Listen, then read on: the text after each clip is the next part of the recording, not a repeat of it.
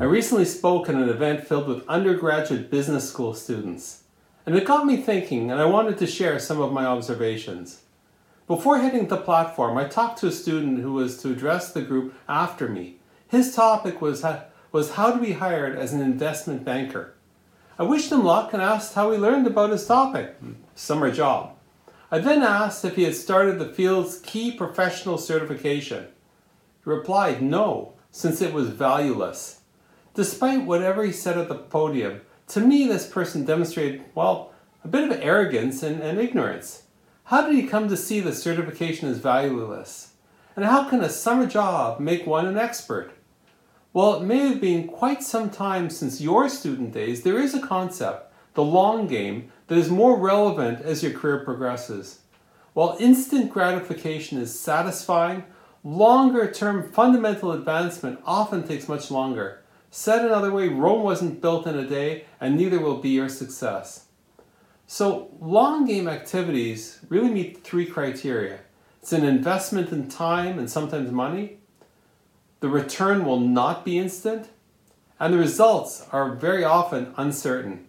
Here are a few examples. Volunteering at a not-for-profit.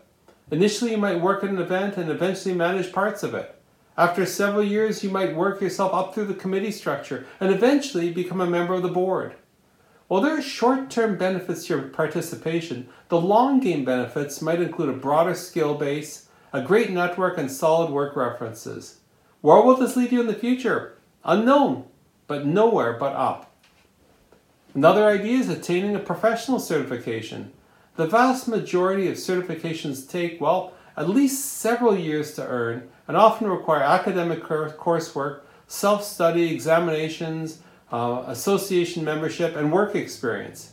While your short-term learning might help you today, going through the process will deepen your subject matter expertise and build a network of others with that certification and result in greater professional opportunities down the road. Another is stretching yourself within your role. Why not volunteer to be on work-related committees or special projects? At the beginning, this will help you broaden your skills, but doing so on an ongoing basis develops your reputation for going the extra mile, always contributing to the team, and generally moving the business forward. And once again, it develops your network. There's a bunch of other long game ideas. Learning a new language, building skills through a hobby, starting a small business on the side, or maybe a transfer to a different country. So here's my challenge to you. Choose 2 long game activities and schedule them into your calendar.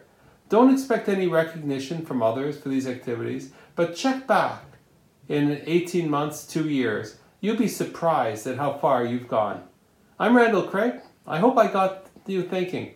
If it resonates, reach out to me and let me know what you think.